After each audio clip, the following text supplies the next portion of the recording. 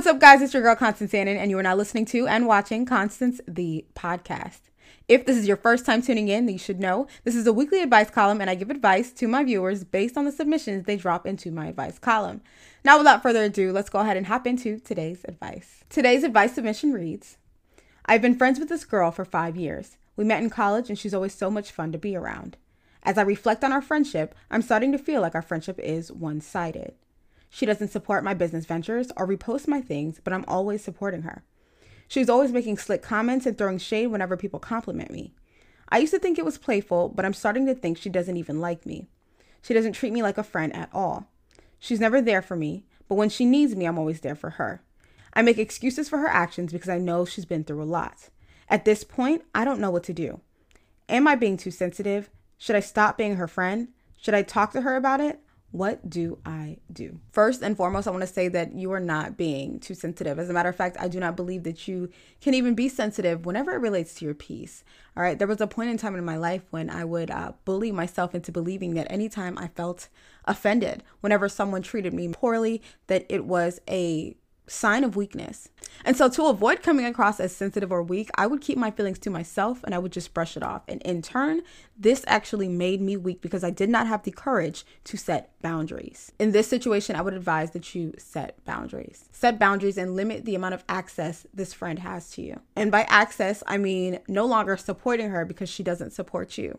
No longer being there for her in the capacity that she isn't able to be there for you. Your biggest problem from what you've communicated to me is that you feel like this friendship is one-sided. Energy is not being reciprocated, and so match that.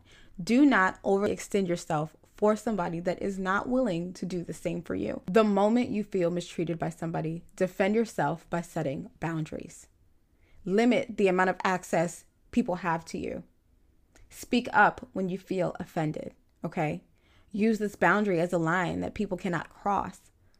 And when they do cross it, act accordingly. And by acting accordingly, this does not mean, putting all of their business out on the internet or being nasty or mean in any way. Just let them know that this is not how you want to be treated. And if they cannot respect that, they do not have any space in your life. So you questioned if you should talk to her about it. And I think talking to her about it is a good idea. Go ahead and sit down with her and let her know how this friendship has been making you feel. If after having this conversation, there is no change in her behavior, begin to limit the amount of access she has to you. Now, here's one thing I want you to understand. You mentioned that this friend is so much fun to be around. Sometimes that's all people are, just fun to be around. They're not actually your friend. We use the term friend and person we know that's kind of cool interchangeably. Those two are not interchangeable. And so when you have a set criteria for what you expect your friends to be and how you expect them to treat you, when people do not match that criteria, understand that they are not your friend. Some people are nothing more than a good time, and that's okay. We all need to learn to accept that not everybody is your friend. And I think that's all I have for you, okay? I hope this advice was helpful. If anyone else needs advice, make sure you are following Constance the Podcast on Instagram at Constance the Pod. Click the link in my bio.